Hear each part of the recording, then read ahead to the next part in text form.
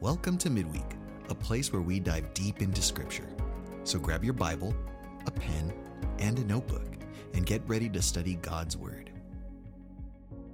All right, open up to John chapter 8. We're going to look at John 8. We're going to go verse 21 to 59. We just left off with the adulterous woman. And so this big argument's going to break out, and they're going to go back and forth, and it's going to be really interesting. And back in verse 19, they had stated to Jesus, because we're going to start at verse 21, they had stated to Jesus, where is your father? Now, the reason why they're asking where is your father, why they're shifting gears there, is because, remember, they've been talking about the adulterous woman, but it blew up in their face and they couldn't take him down. So now they say, where is your father? Jesus doesn't bother dealing with that question. But if you think about the question, where is your father? They're really hinting about his mother. And he's going to deal with that later on, because they're going to go at him later on about his mother in this whole situation here. Jesus, when they ask him, where is your father? What he's going to eventually do, because they're going to press the issue, as he talks about his Father God, and they keep pressing the issue, he's finally going to tell them who their father is. And when he starts to tell them who their father is, boy, it's on at that moment.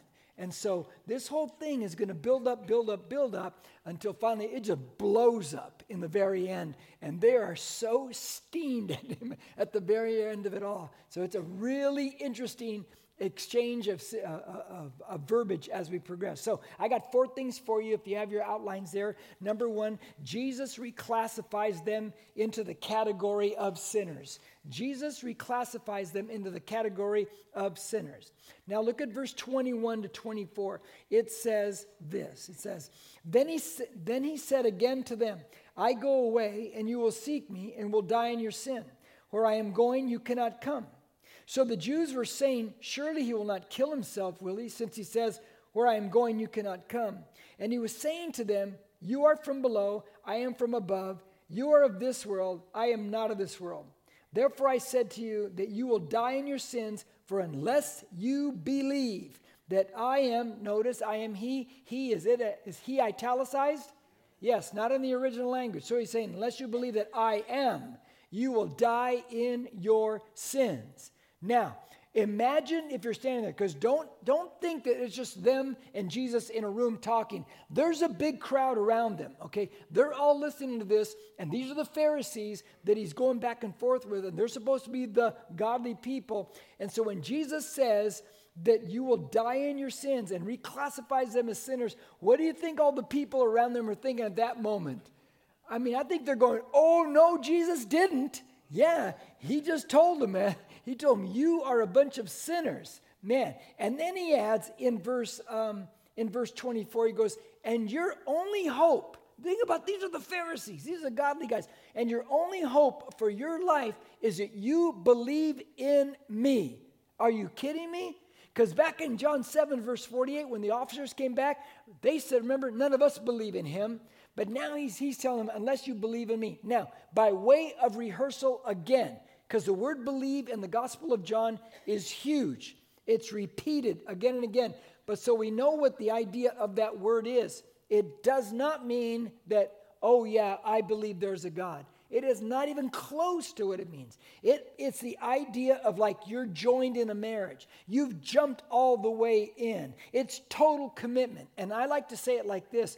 In The Wizard of Oz, you jump on the yellow brick road, you stay on the yellow brick road. It doesn't matter how many witches or flying monkeys or apple-throwing trees come at you, you stay on the yellow brick road. Amen to that one? And that's what belief is, that you're totally committed and you do not walk away, you do not veer off. So, he reclassifies them as sinners and tells them, unless you believe in me, unless you put your faith in me, you will die in your sins. Do you think that went over well? I think it went over like a lead balloon, man. I think they're so angry with him now. They're like, how dare you say this to us? Now, look at verse 23. He makes a statement. You are from below and I am from above. Very consistent with what he's done before. Because in John 3, when Jesus talks to Nicodemus, doesn't he say that as Moses was lifted up in the wilderness, I'm sorry, he says to Nicodemus, he says, let me back up in that. He says, unless you're born again, and the idea is born from above, right? unless you're born from above. That's the idea. So here we find it again, that Jesus is from above and they are from below. So he says to them, and he says here, unless you're born from above, you're going to die in your sins. Does that truth scare anyone anymore? Not much anymore, does it?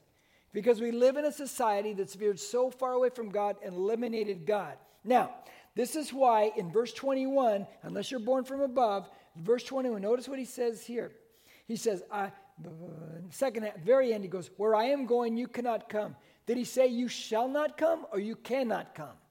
You cannot come. See, you cannot make it into eternity unless you're born from above. Unless you are from above. So he's connecting all these ideas together to bring forth this truth, reclassifying them as sinners, and they're not happy about it. Now, verse 25, the argument starts. Here it goes. So they were saying to him, who are you? Jesus said to them, what have I been saying to you from the beginning? I have many things to speak and to judge concerning you, but he who sent me is true, and the things which I heard from him, these I speak to the world. They did not realize that he had been speaking to them about the Father. When they say to Jesus, who are you, Jesus? Jesus basically says to them, are you kidding me? Are you kidding me? I have been telling you over and over again. Question, what has he been telling them over and over again who he is? I am. Over and over again. I am the light of the world. I am the bread that came down from heaven. We just saw an I am statement there.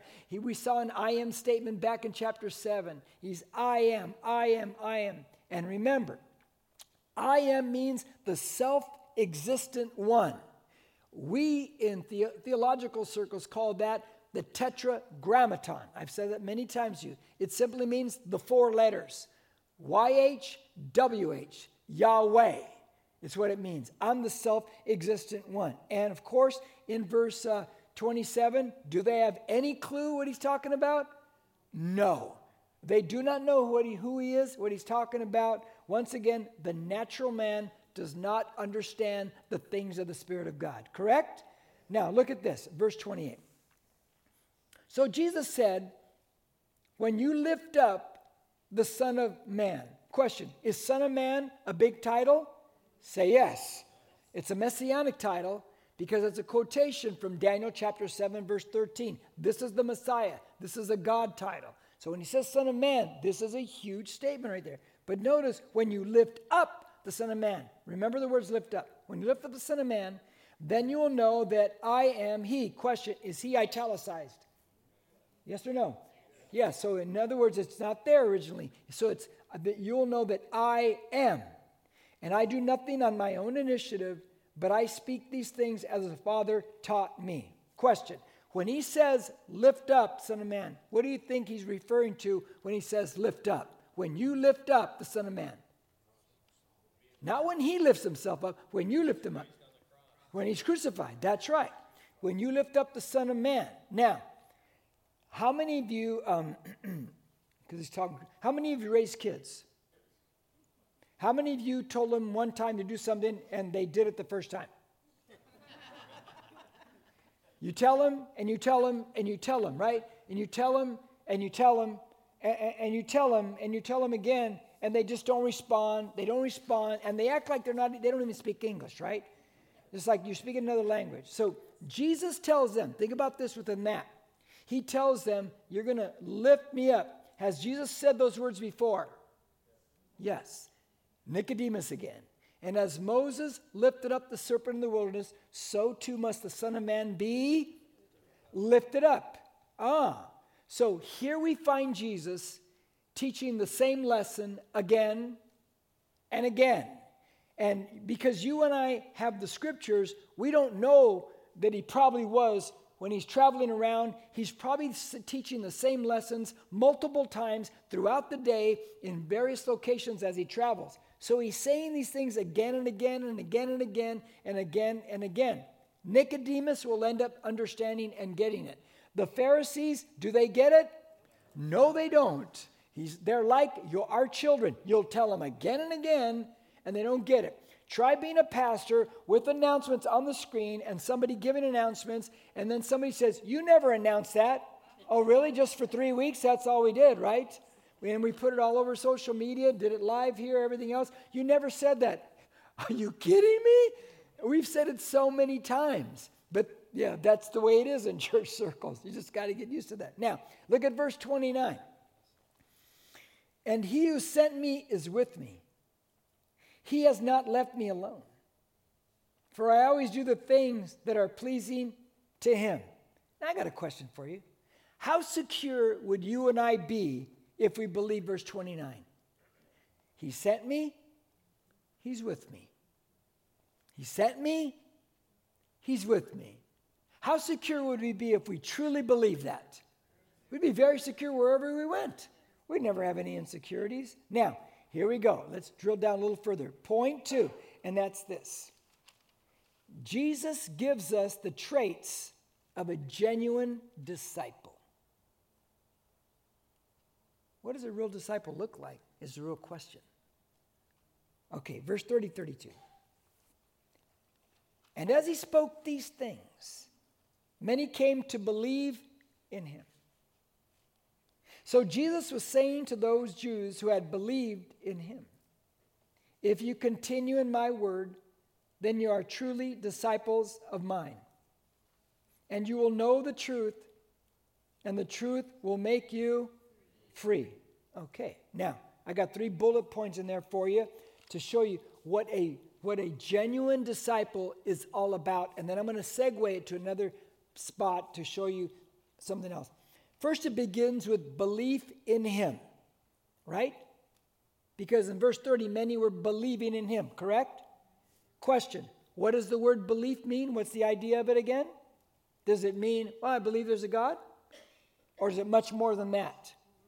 It's much more than that. Now, the second bullet point is this. We begin and continue in God's word.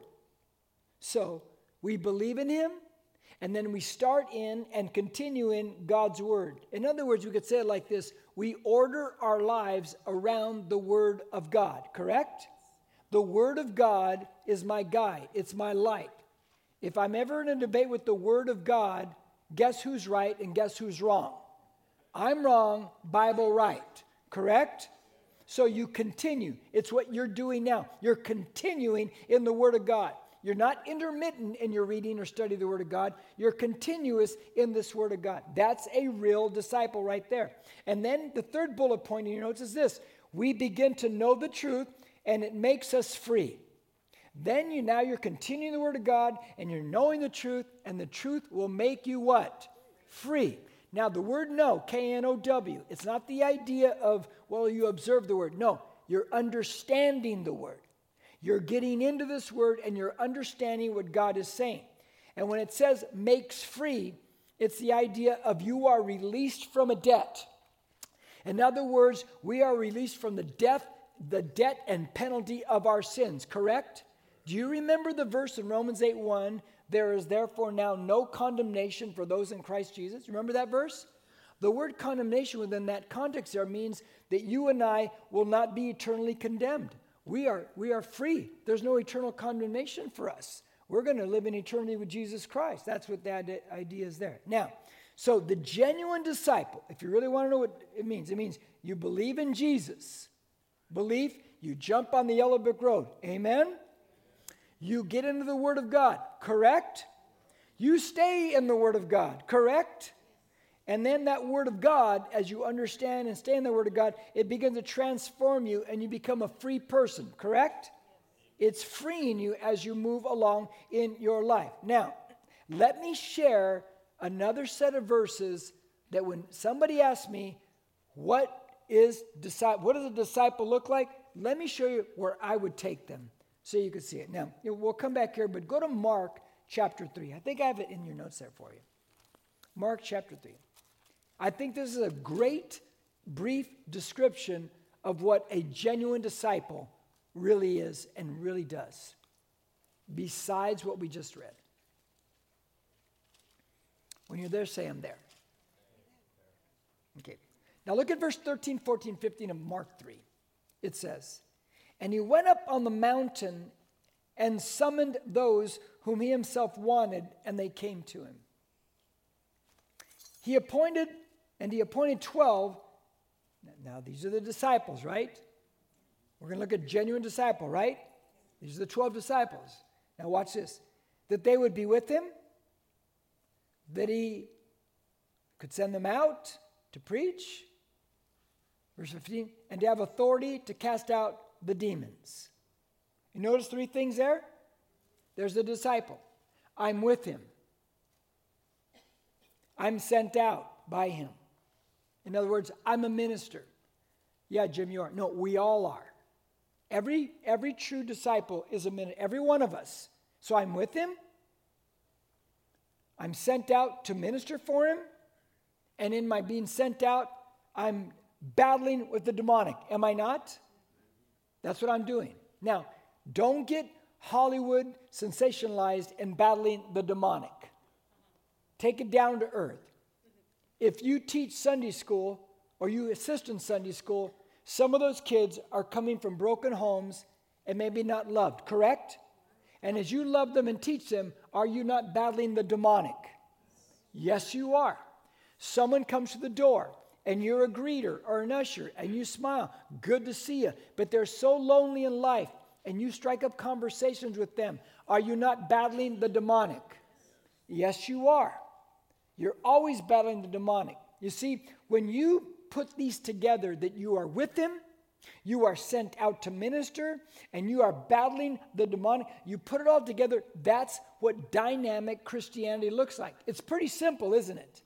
And when you live that on a daily basis, it's like this. The moment you wake up and open your eyes, the devil says, oh no, they're awake.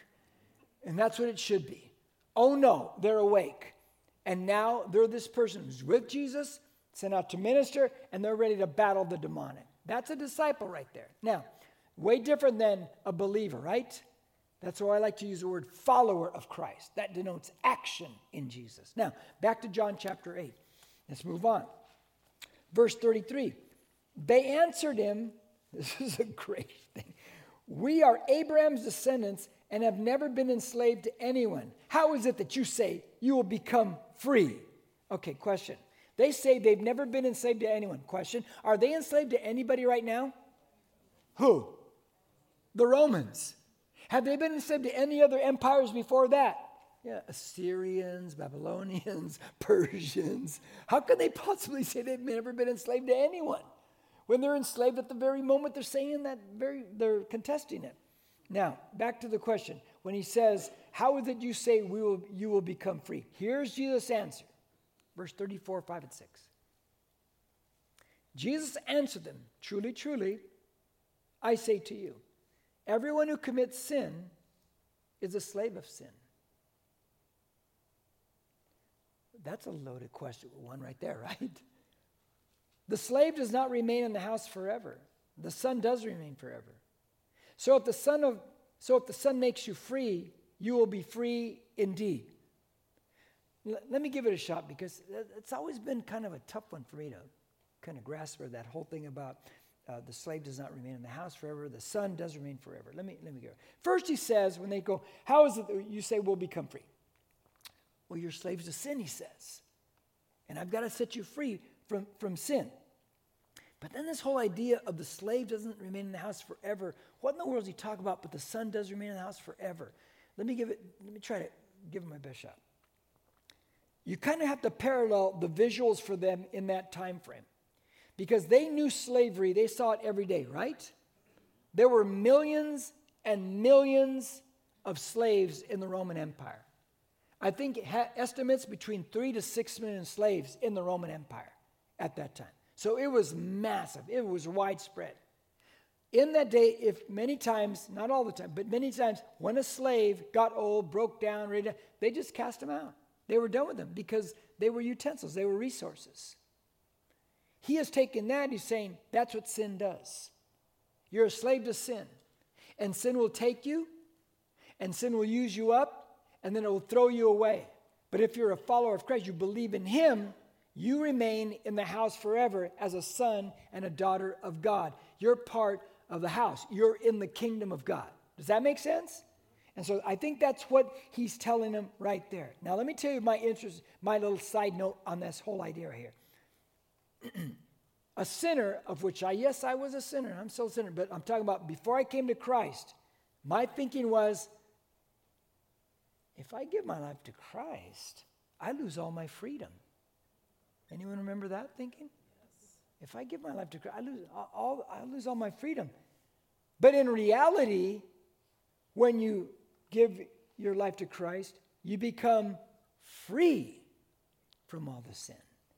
Where before I thought I was going to lose my freedom. No, I became free when I came to Christ. But you can't think that way till you come to Christ and realize, oh no, I was a slave and now I'm free. And now I see that. Now, number 3 in your notes, and that's this. Jesus implies that their father is the devil, and they attack Jesus with being illegitimate. So Jesus implies your dad is the devil, and they attack him. They're saying you're illegitimate. So here it comes. Now the conversation begins to amp up right now. Verse 37. I know that you are Abraham's descendants, yet you seek to kill me, because my word has no place in you. I speak the things which I have seen with my father. Therefore, you also do the things which you heard from your father. Remember this, an issue of father. Now he's going to tell them about your father. Now, they're going to contest. They answered and said to him, Abraham is our father. Jesus said to them, if you are Abraham's children, do the deeds of Abraham. Verse 40. But as it is, you are seeking to kill me, a man who has told you the truth, which I heard from God. This Abraham did not do. And verse 41, you are doing the deeds of your father. Here's what they say. They said to him, we were not born of fornication. We have one Father, God. Now, what's going on there? Okay. They tried to trap him with the adulterous woman, correct? Could they? No, they couldn't. So they couldn't get him on that adultery issue. What other supposed adultery issue do they try to get him on? Mary's mother. She got pregnant before she was married. Small town. People know the gossip. And so because they can't get him there, they're saying to him, we have Abraham as our father. When they say, we were not born of fornication, they're saying to him, you're illegitimate, and we know it, and everyone knows it. That's how they're trying to attack him. And they're going at him that way. Now, they're saying that God is their father. You don't know if they're saying God is our father, but you don't know who your dad is. So they're taking issue with Jesus. Now watch this. Jesus is now, since they bring up fathers, Jesus is going to tell them who their dad really is. You shouldn't have provoked Jesus, because here it comes. Verse 42. Jesus said to them, if God were your father, you would love me. Can you stop right there? Isn't that a big statement? If God truly is our father, don't we love people? Right? I think it's a big statement. For I proceeded forth and have come from God. For I have not come on my own initiative, but he sent me. Verse 43. Why do you not understand what I am saying? It is because you cannot hear my word. And here comes verse 44. You are of your father the devil. Guys, is everybody standing around listening to this? Oh yeah. You are of your father the devil, and you want to do the desires of your father. Notice what he is. He's a murderer from the beginning and does not stand in the truth, because there is no truth in him. Whenever he speaks a lie, he speaks from his own nature, for he is a liar and the father of lies. That's a loaded statement right there. Now, let me break down what Jesus just said. He says, their father is the devil. Now, why does he make that? He gives you a logical reason as you read the whole chapter. Because the devil was a murderer from the beginning, right? He has already told them, what do they want to do to him? They want to murder him. So he's saying, by that right there, logically, that's your father. He's a murderer. You want to murder me. And so we know who your father is. Makes sense, right? He says also, not only is the devil a murderer, he's also a liar. And what have they just done? They lied about his mother. They lied about his legitimacy. And so now he's putting it all together and he's pinning it back on them. Now, the devil does operate within lies, and he wants to keep people as far away from the scriptures as possible. Does he not? That's right. Now, he says he was a murderer from the beginning. So let's mark right here. Let's go back to the beginning. Let's look at Genesis 3. And let's see that very well known passage right there. Eve, the serpent. And let's see how he is a murderer and he's a liar from the beginning. Because he's equating them to the serpent is what he is. And later on when Jesus says, on that famous Matthew 23, woe to you, scribes, Pharisees, hypocrites, he calls them a generation of vipers, snakes, just like the serpent. So he's equating them to these things right there. Now watch in Genesis, let me read verses 1 through 7, then I'll go back and make statements on it, okay? Look at this. From the beginning, this is the beginning. Now the serpent was more crafty than any beast of the field which the Lord God had made. And he said to the woman, indeed, has God said, you shall not eat from any tree of the garden? The woman said of the serpent, well, from the fruit of the trees of the garden we may eat. But from the fruit of the tree which is in the middle of the garden, God has said, you shall not eat from it or touch it, or you will die. Now, real quick, this has nothing to do with what I'm going to tell you in a second. But notice, how many people think God is a God of no, you can't, no, you can't, no, you can't, huh? But notice here, God is a God of you can have all this, yes, you can. That's the way God is. But there's one thing you can't have. So he's a God of yes, you can, before he's a God of no, you can't have that one thing. He's the opposite of what people try to make him out to be. Now, look at verse 4. The serpent said to the woman, you surely shall not die.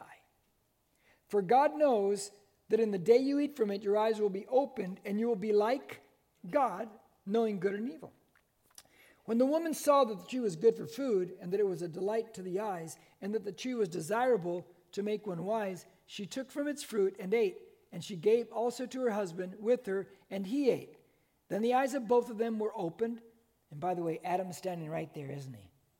He's standing right there, and he does nothing about it. And he's the one who knew. Then the eyes of both of them were opened, and they knew that they were naked, and they sewed fig leaves together and made themselves loin coverings. Okay. He's a liar from the beginning. He's a murderer from the beginning. This is what happens right here. Okay, the first thing we find in here, does the serpent question God's word? Yeah, he says, has God said? And that's very common, right? God's word is always questioned in these days. And then the serpent calls God a liar. Didn't he say, you surely shall not die? Well, that's like saying God's a liar. You can't trust this word, God's a liar. And then he says, you know, Eve, God is holding out on you because he says, see, God knows that if you eat that, you're going to be a God knowing good and evil. God's holding out on you, Eve.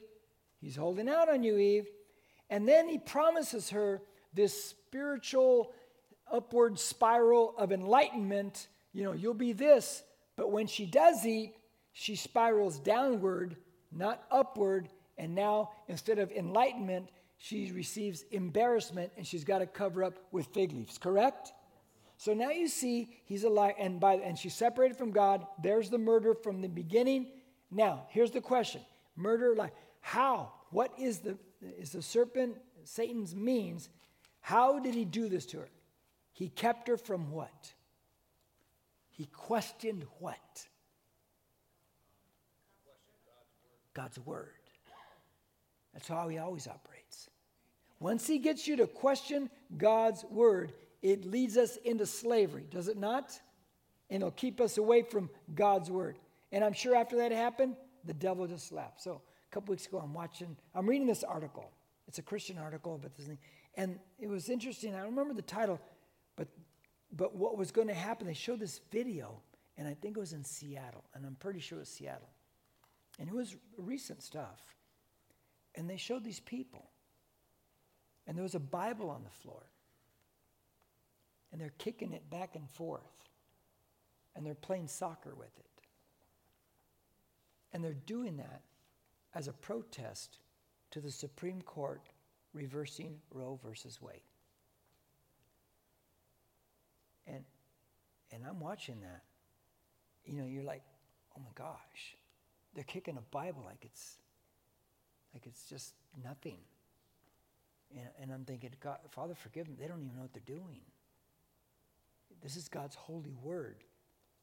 But you see where people get to, where Satan takes them and lies to them as if this is nothing, as if it doesn't mean anything. But when we veer from this, we go into slavery to sin and everywhere else, separated from God. That's why Satan never wants a Christian to read the word or study the word, because it brings freedom to a Christian's life. The devil is a murderer, a liar from the beginning. He will always use lies to trap us. Look, you've heard me say it before. Every one of us in this room, including me, still believes some lies. We all do. And as we read the Word of God, we get more and more light, and the lies are revealed, and we can apply the truth and walk in the truth of God's Word. Correct? If we understand that, it will always motivate us to keep reading, to keep studying, to keep getting the truth of God's Word.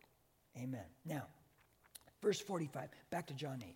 Look at verse 45. It says this.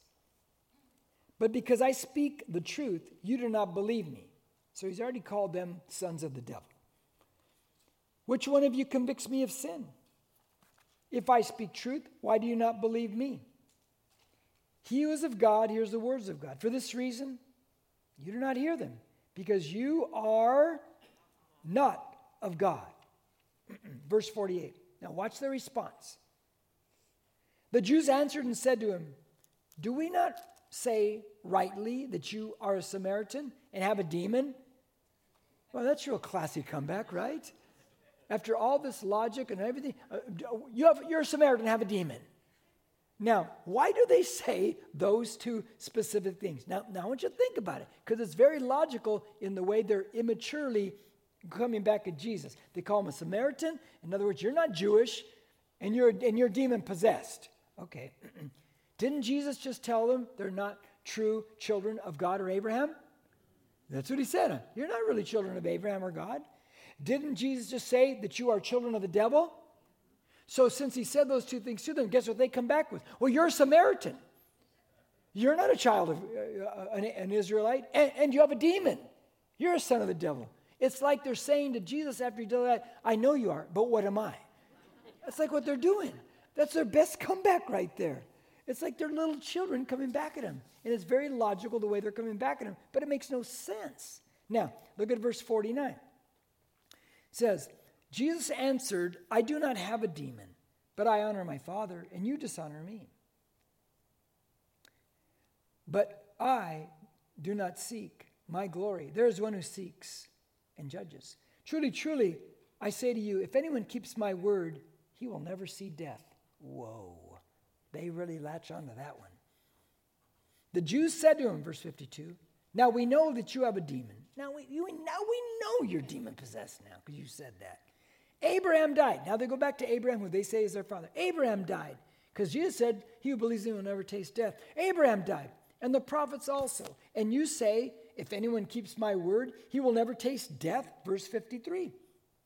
Surely you are not greater than our father Abraham, who died, and the prophets died too. Whom do you make yourself out to be? Jesus answered, if I glorify myself, my glory is nothing. In other words, guys, never glorify yourself. Let others praise you. Smart move. It is my Father who glorifies me, of whom you say he is our God. And you have not come to know him, but I know him. And if I say that I do not know him, there's a great line, I will be a liar like you. But I do know him and keep his word. Your father, here it comes. Your father, Abraham, rejoiced to see my day, and he saw it and was glad. He says, your father Abraham rejoiced to see my day, and he saw it and was glad. How long ago did Abraham live from this moment? 1900 years ago. He says, your father Abraham rejoiced to see my day, and he saw it and was glad. How in the world did Abraham see the day of Jesus? How is that possible when it's 1900 years earlier? And if Jesus says it's true, right? Well, let's see. Let's go to Hebrews chapter 11, the hall of faith. To your right, Hebrews 11, and we're going to see how he saw Jesus way beforehand. Because Jesus is, remember, he's the I am. He's eternal. He's the Word. Now, look at verse 13. And this is all within the context of Abraham from verses 8 to 12. It's all about Abraham. And then it capitalizes on it and finalizes and says this. Verse 13. All these died in faith without receiving the promises. But having seen them and having welcomed them from a distance and having confessed that they were strangers and exiles on the earth. They all died in what? In what? In faith. But they saw it, right? So when he says, Abraham saw my day, how did Abraham see his day? By what? In what? What? By what? In faith. That's right. That's how he saw it. He believed in the Messiah to come. He knew there was a Messiah to come. Now, come back to John chapter 8. Now, the Pharisees, after they hear that Jesus said, Abraham rejoiced to see my day and saw it, now in their minds, they're not paying attention to anything except they've got their calculators out. And they're doing the math now. Because they're knowing like, what? How can you say this?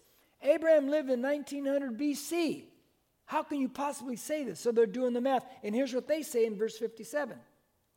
So the Jews said to him, you are not yet 50 years old, and you have seen Abraham? Are you kidding me? Abraham died, you know how many years ago, how many centuries ago he died? And you've seen Abraham? Come, you're not even 50. Now we know you're insane. Now, watch number 4, last point. Here it comes. Jesus declares that he is God. Here it comes. They said, you're not yet 50 years old. You've seen Abraham. Come on. You're out of your mind. And Jesus said to them, truly, truly, I say to you, before Abraham was born, I am.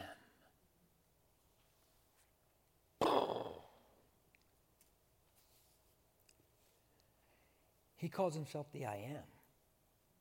The 4 letters, tetragrammaton, the YHWH, the self-existent one. Now, before I go into what that actually means and what they know that means, let's look at verse 59, and then I'm going to take you somewhere. Look at 59, so I can finish off the chapter and take you somewhere. Therefore, they picked up stones to throw at him, but Jesus hid himself and went out of the temple. Why do they want to stone him? What did he declare? He's God. That's blasphemy. They understood it exactly, right? They knew exactly what he's saying. Okay, but let's take it now to where he's taken it from. And I've waited till this moment with all the I am statements to show you where he's taken it from. The well-known passage. You've seen the movie, The 10 Commandments. Go to Exodus chapter 3. And we're not going to come back. We're good. We're going to finish up tonight. Look at Exodus chapter 3. It's Moses. Moses now is a shepherd for 40 years. And one night he's out there shepherding the flock, and he sees a fire on the hillside and a bush is burning. Now he has seen this many times in his life, more than likely, because of lightning strikes catching bushes on fire. So we know that. But this very night when he sees that bush burning, he says, the bush is burning, but it's not burning up. I got to go check this out. Now, Moses has been on the run for 40 years since he killed the Egyptian. Moses believed he was a deliverer 40 years ago, but he fled after he killed the Egyptian. He's found out Pharaoh wants to kill him. And now he's a shepherd, and he believes this is all there is in it. This is what he's going to be now. So I'm going to be a shepherd. Now, he goes up to the burning bush, and look at verse 11. Watch this. And God has just told him, I'm going to send you back to Egypt to bring my people out. But Moses said to God, who am I? Stop right there. Has Moses forgotten who he is? You better believe he has. He once knew he was the deliverer, but now he says, who am I? And he forgot who he is. That I should go to Pharaoh and that I should bring the sons of Israel out of Egypt. Question, was he eager 40 years ago to deliver the Israelites? 40 years later, is he eager to deliver the Israelites? The longer you put off the call of God, serving God, volunteering for God, the longer you put it off, you're never going to serve him. You'll be less likely. You will talk yourself out of it the older you get and the busier you get. He is not wanting to follow God's command, to serve God now. He's not wanting to do it. Verse 12. And he said, this is God speaking back at him, certainly I will be with you, and this shall be the sign to you that it is I who have sent you. When you have brought the people out of Egypt, you shall worship God at this mountain. In other words, you'll bring him back here and you'll worship here. That's a sign that you're going to know. Verse 13. Then Moses said to God, behold, I'm going to the sons of Israel, and I shall say to them, the God of your fathers has sent me to you. Now they may say to me, what is his name? What shall I say to them? Question. Pretty logical, right? They're going to ask me, well, who sent you? The God of your father. Well, what's his name? I wonder, what should I say your name is? And here's verse 14. God said to Moses, I am who I am. And he said, thus you shall say to the sons of Israel, I am has sent me to you. Okay. So now, when Jesus stands there and tells the Pharisees, when they say, you're not even 50 years old, how could you know Abraham? And he says, before Abraham was born, I am. He's saying this, and this is exactly what he's saying. Remember the person that Moses talked to in the bush around 1479 years ago? That's what he's telling these guys. Remember that guy? The eternal, self-existent, the I am, God, Yahweh. Remember that guy? Jesus saying, I'm that guy. I'm that guy. And so now we find out why the Pharisees just go nuts. And they want to stone him. And they want to kill him. Because he just declared that he is God in the flesh, Yahweh. But Jesus secretly gets away. Why? Because it's not his time yet. Because Jesus is in control of it all. Amen? We'll stop there tonight. Let's pray. Thank you, Jesus. Thank you for your word. Thank you. You are the great I am. They understood it. They understood exactly what you were saying. And that's why they want to kill you. Father, thank you for your word. I just pray we continue to be hungry for this thing, for your truth, God. In Jesus' name, amen and amen. If you need prayer or dedicated your life to Christ, please reach out to us on our social media, on Facebook and Instagram at NBCC Norco, or email us at hello@nbcc.com. Thank you for listening. Don't forget to share and subscribe to this podcast.